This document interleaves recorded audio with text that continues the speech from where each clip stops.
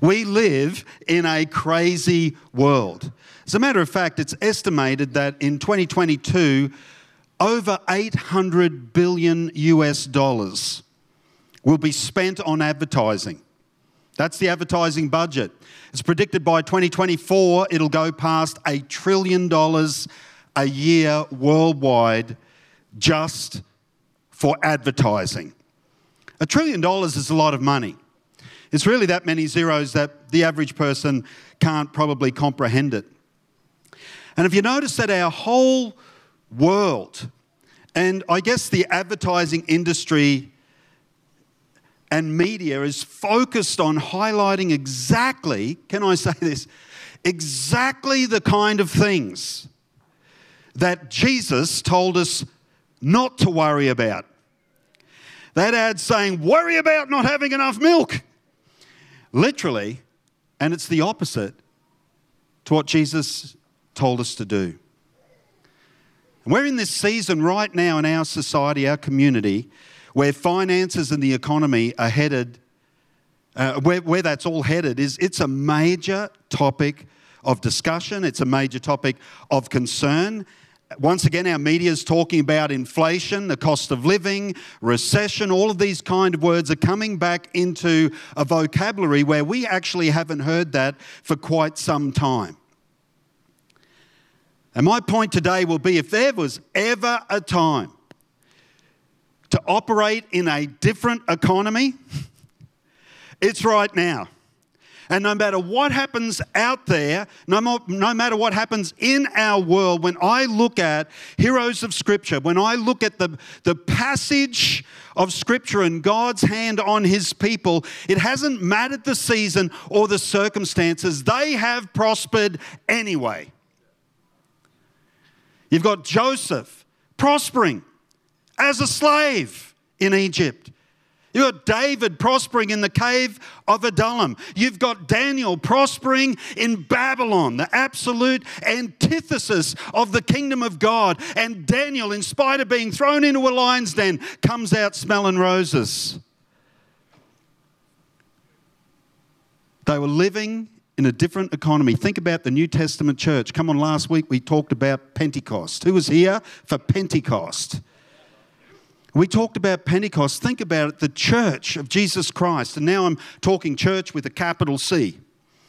The whole church collective has prospered and did prosper in those times in the most insane period of persecution and social upheaval going for the next several hundred years, right through to the Roman Empire falling apart. And there were believers in the middle of all of that under persecution and war. And the church prospered. And we sit here today because God's hand was on them in spite of their circumstances. This is something that Jesus said, and I'm going to read more of this passage, but I want to preface my thought with this. We're going to read a fair bit of Bible today. Is that okay? Going to read a fair bit of it. I think we'll cope. I think we'll be okay. But I want to preface it with Matthew chapter 6, verse 24. No one can serve two masters. For either he will hate the one and love the other, or else he will be loyal to the one and despise the other. You cannot serve God and money. I want us today to reimagine our foundations once again. This is reimagine our foundations, being a disciple of Jesus, part 4. Part 4. I think I might have said part 3 at one point, but it's part 4 today. Let's go back to Matthew chapter 6. Are you ready for more scripture? It's gone awful quiet in here. What's that? Hey, come on. I've got friends. That makes me feel better. Matthew chapter 6. Therefore I say to you, do not worry about the milk.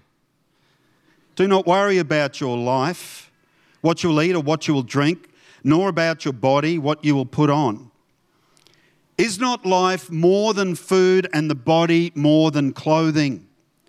Look at the birds of the air, for they neither sow nor reap nor gather into barns, yet your heavenly Father feeds them. Are you not of more value than they? Which of you by worrying can add 1 cubit or 1 little inch to his stature?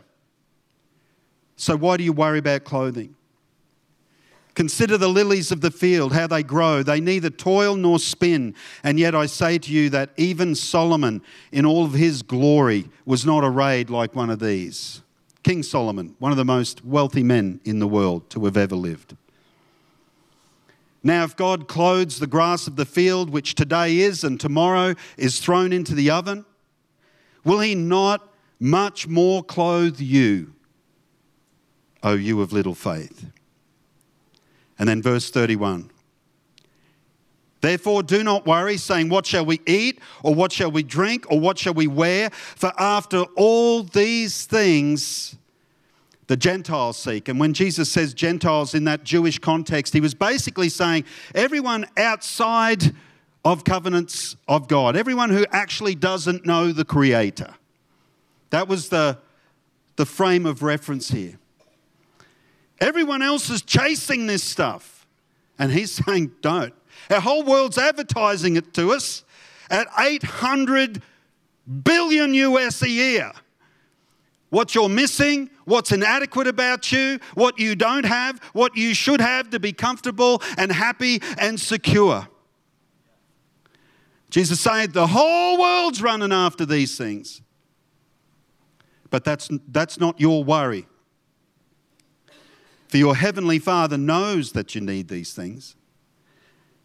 But seek first the kingdom of God and his righteousness, and all these things shall be added to you. It's not like the big miss out. It's not like it's not going to happen. It's just where you put your priorities. What are you actually seeking? Are you seeking the things or the giver of the gift? And that's what Jesus is trying to get across, that you can live in fear. You can live in worry. You can live with everything that this world will point out to you. You can live in the shadow of what you don't have. Or you can actually come to a place of faith where you recognize, you know what? I trust my Heavenly Father. He knows what I need before I speak it. And so therefore I don't have to live in constant anxiety about whether I've got enough.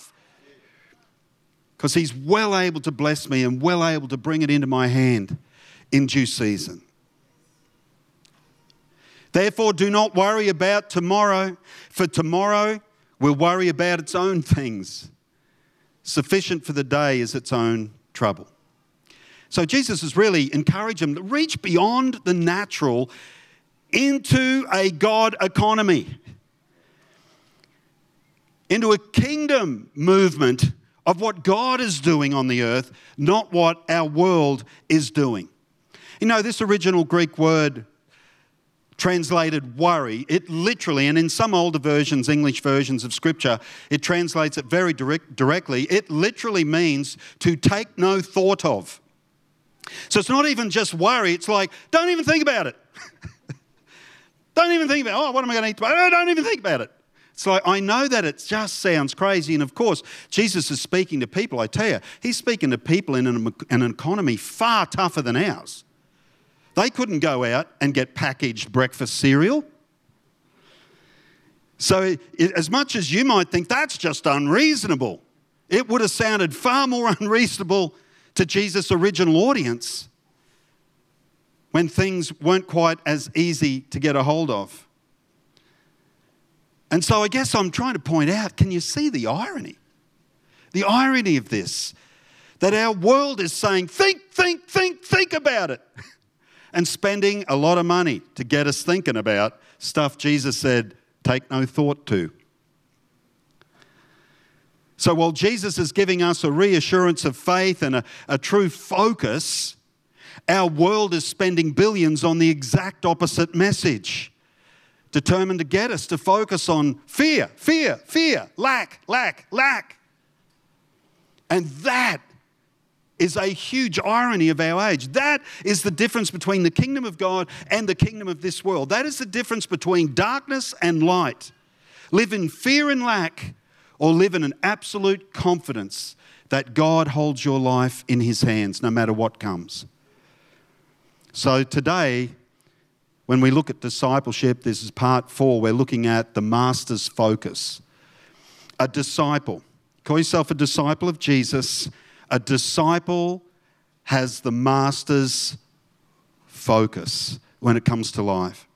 And I've just got a couple of little observations and I'm going to ask you a few questions. Cool? Here's the focus. What you have versus what you didn't have or don't have. Sorry. What you have versus what you don't have. Verse 26, verse 25 and 26, consider the lilies, the grass, the birds. Come on, they're clothed and fed. They don't even work for it. It's happening for them. And Jesus is like drawing this conclusion. It's just a little bit like if you could just live and move in faith and trust that the next door that needs to open, I can open it for you. You would see me do it. It's astounding that we can be sitting in the top few percent of the wealthiest percentile of people in the world that have ever lived. And that's us. Don't look at your neighbour. If you live in Australia, that's you, by and large. It's amazing that we could be anxious. God, we've got an epidemic of anxiety. If money was the answer, if resource was the answer, we wouldn't be anxious. Because that's something that Australia has plenty of. Plenty going around. You go to any capital city and get out on the fringes and they're building whole suburbs of 40 square rendered brick homes. There's plenty of money in Australia. So if money was the answer, we would not be fearful. We wouldn't be anxious about anything. Maybe it's not actually the answer. Now, I'm not a demon chaser. You know that, don't you? But I tell you what, when I think about being in the top percentile of wealthiest people who've ever lived on the planet and facing fear and anxiety, I think that's demonic. Now, I'm not a demon chaser. I think that is demonizomai, is what the Greek word would say. That's an attack of the devil. Literally, for people to have their confidence undermined, their joy undermined, living in the shadow of what might happen next. And Jesus is saying, come on, you shouldn't even be thinking about that stuff. When I look at it, here's the contrast, okay? This is what we should have got last week, hopefully, from Pentecost. Pentecost was an outpouring. God poured his Spirit, listen to it, on all flesh. Didn't hold it back from anyone. In other words, God is so supremely generous. It was just like, I'm just going to pour it out on all flesh. Anyone, open your heart. Here it is. God's got enough for you. And then we're actually called to live out of Pentecost. Come on, aren't we Pentecostal Christians? So what we do is we live out of that generosity. We live out of the overflow. We live out of another economy that's not struggling, where God's provision is the key. And faith is what unlocks it. Trust and belief that God is good, and in spite of circumstances beyond my control, God can bring me through with my head held high. Cool. Here's the second thought. You okay? I'm trying to preach it. Trying to preach it. Here's another focus, just the way a disciple sees it. What God thinks versus what man thinks. What God thinks. A disciple is thinking, hang on, what does God think about this? I don't care what everyone else is saying. What does God actually think about this? Verse 32, your heavenly Father knows your needs. And the fact is, FOMO is what all of retail is probably built upon. Now, I know some of us are retailers and we work in that industry. I'm not picking on us as individuals. Is that okay? What I'm saying is there tends to be a spirit of the age that can suck us in. And even though we know Jesus, even though we'd say we've nailed our colours to the wall and we follow Jesus Christ, we can actually have a different spirit about us that's not necessarily kingdom. It's more informed by the world around us than by what the Holy Spirit wants to do within us. And fear of missing out is what the whole thing is driven by. The world system thrives on making you feel inadequate. You're not pretty enough. You're not cool enough. You're not connected enough. You're not rich enough. You could just add to the tally. Just do a big bullet point list of fears and inadequacies, and you will find that our world tends to promote it. And Jesus, in the middle of that, is saying to us, you shouldn't even be thinking about that stuff. You're connected to something so much bigger, called the kingdom of God. When you feel those inadequacies, can I encourage you? I mean, this is why Jesus came, was to connect us back to God. And God is ground of being. God is reality. God is the center of it all. Further out you get from him, the more deceptive it becomes. But right back here, ground of being, that's reality. God, through Jesus Christ. You are totally accepted. You are totally adequate. You're the apple of God's eye. As a matter of fact, he would pay the highest price that's ever been paid to let you know that he loves you. And I tell you what, if you come back to ground of being and you do ground yourself in what Jesus said is the kingdom and a revelation of him and God the Father, this world can no longer manipulate you. This world can no longer appeal to your inadequacies, to your deepest fears. It loses its ability to control. And I think that's what Jesus was saying when he said, you can't serve two masters. If money is your thing, you will always be manipulated by it. But God manipulates no man. He brings security, a sense of adequacy, a sense of I don't got nothing to prove to anyone. I don't need that new shirt, or I don't need that car I can't afford. Whatever it is, fill in the blank. When you come back to ground of being that God is your source, God is your adequacy, then this world loses its ability to control. You doing okay? Here's another one. Want another one? One more? Okay, for the disciple, the focus, the master's focus is what God is doing versus what society is saying.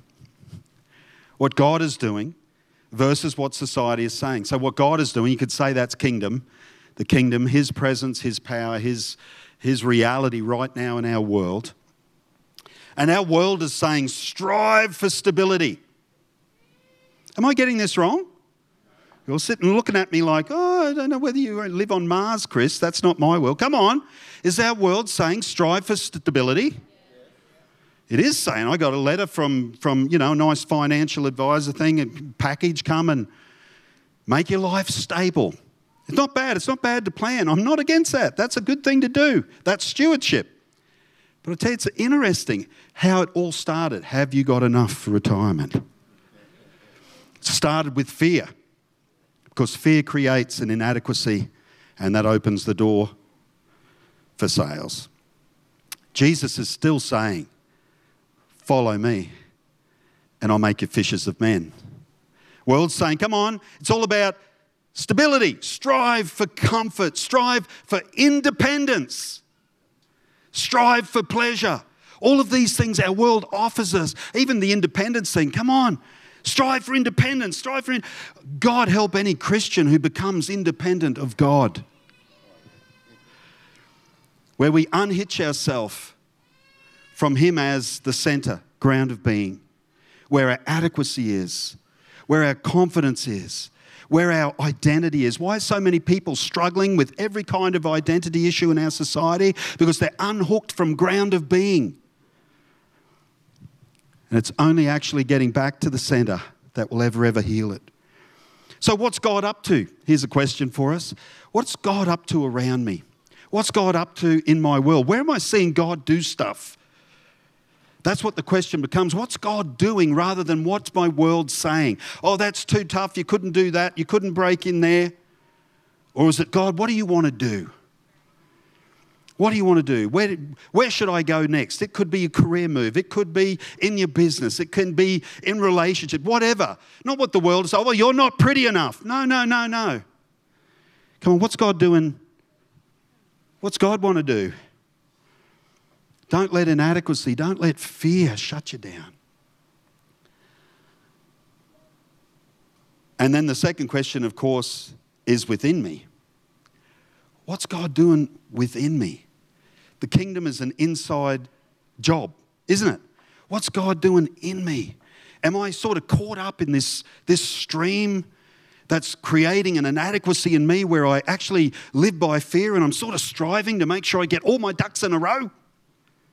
Again, I'm not talking about just living poorly, but again, when our whole focus becomes, I'm setting myself up. It's like, wow. Missionary martyr Jim Elliot went to the broad term Yucca Indians, South America, was martyred there. But his famous quote, "He is no fool who gives what he cannot keep to gain that which he cannot lose." And our whole world's gearing us to gain things that will one day rust. One day the moth will eat. The thief will break in and steal. And our whole world sort of gears us that way. And Jesus is saying there is another economy that's running parallel to that, called the kingdom of God. When you seek that first, the other stuff begins to take care of itself. If you want to focus your whole life down the anxious pathway of trying to make it happen for yourself, that'll wear you out.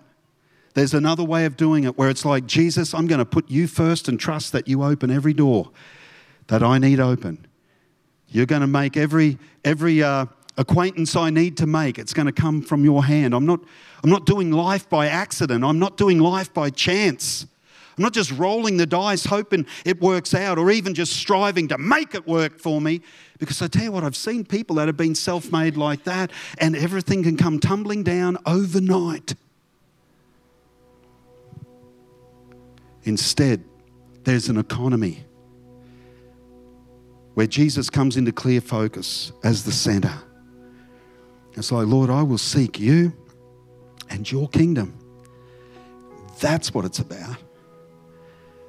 I will not let this world manipulate me or scare me or make me anxious about my life. You said don't even think about that stuff.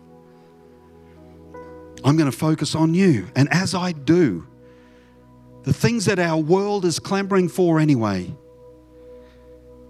they can be added to me.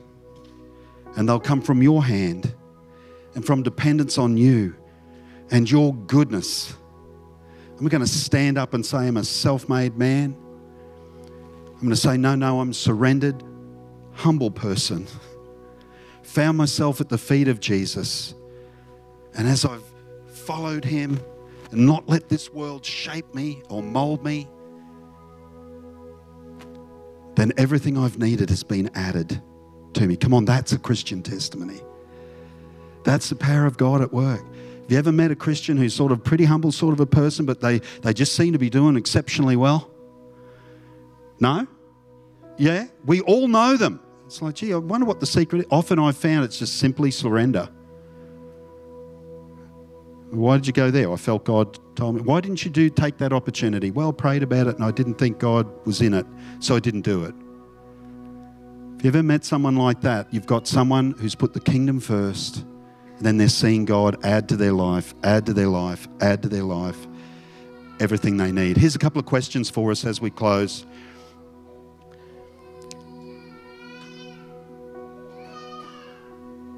Do I find myself talking more about what I lack than being grateful for what I have? It's a great question to ask yourself, hey? Don't worry about what you don't have. God's able to add it to you. Am I mindful of Christ's mission and how it impacts my actions and decision making? You know, when we make decisions, do we ever stop and think, you know what, I better commit that one to God?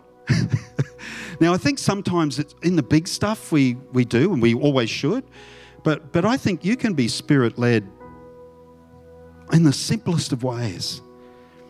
Am I just mindful that in every decision I'm making, I'm actually wanting to hear God in this? And if I get an inkling that maybe this isn't right, well then I'm just going to go with my gut. It's called being Spirit-led. It's not anywhere near as difficult as we think. You know, Christians are like, oh, if God would only speak to me. Well, just obey and he will. You set your heart to obedience, God will speak to you every day as clear as a bell. And the last question, which is very similar to it, is Jesus' kingdom my top priority? And the question flowing on from last week, remember Pentecost, Acts chapter 1 verse 8, but you shall receive power after the Holy Spirit's come upon you, and you'll be my witnesses in Jerusalem, Judea, Samaria, and to the ends of the earth. In other words, the outpouring of the Spirit was not to make us feel great about being in church. It was actually about a hurting world. So the question for us would be, where do I engage the mission of Christ right now? Where am I allowing the Holy Spirit to use me to bring life, to bring peace, to bring hope, to bring healing, whatever it might be? Where is the Spirit of God wanting to use me now? Where do I engage the mission? Because the moment you engage mission, Jesus becomes a very clear priority. He's not an add-on that makes life better. He's the center that gives life meaning. There's a massive difference between those two thoughts. Cool? Well, I'm done. I'm done. You were quiet. It wasn't meant to be tough. I wrote that message. It sounded like fun in my head. Sometimes they just don't come out that way. But I think you get the thought. So why don't we stand together? Why don't we stand together? Thank you, Father. Thank you for your goodness in our lives. Help us. Come on, let's pray together. Help us to just keep the focus right in a world that is continuously trying to just knock us off course by degrees. Lord, help us to keep our focus on you. Help us to keep our focus on the kingdom, seeking you and your kingdom. Not being overwhelmed with fear, with anxieties about what people think and what our world demands of us and what looks cool and what doesn't. Help us get comfortable in our own skin, because we know we've touched ground of being and that we are absolutely accepted in the beloved. We've been forgiven. We've been raised up to do great works through Jesus Christ. Help us get back to that truth in Jesus' name. And you know, you might be here today and maybe you have not clearly decided to follow Jesus. Well, I've just spoken a little bit about our world, friend, and maybe you've seen yourself in that picture, or at least you can see, as a matter of fact, that sort of is how the world's operating. These are Bible insights that are thousands of years old. Friend, God has a plan for your life, whether you've acknowledged that or not, whether you've even found your way into it or not. I want to give you an opportunity this morning to do that. So I'm going to ask everyone to bow their heads once again. And hey, if you're here and you just simply say, Chris, I think I need Jesus. I think I need a different focus. I think I need to see the world differently. I think Jesus is the answer to this. And maybe you've been on a journey for a while, but you just know this morning, now's the time. Just right where you stand, while every head's bowed, would you just raise your hand straight up in the air? I'll acknowledge it. You can put it down again. And then I want to pray for you. Just going to give it a minute, but just right here in this place. That's awesome. God bless you. You can put your hand down. Anyone else? Yep. God bless you. God bless you. You guys, yeah, put your hands down. That's fantastic. Come on, I'm going to just wait. Just wait for a moment. Wait for a moment. Anyone else just wants to join these folk? Wonderful. Heavenly Father, we pray with people who've responded in this way this morning. Wherever they're at in their journey, we pray that you would meet them powerfully as they open their hearts to Jesus this morning. Thank you for meeting them. Thank you for guiding them from this point on. Let their lives be different. Let them be kingdom focused. In Jesus' name. Amen. Amen. You can look at me again. Fantastic to see people responding to the gospel again in the simplest of ways.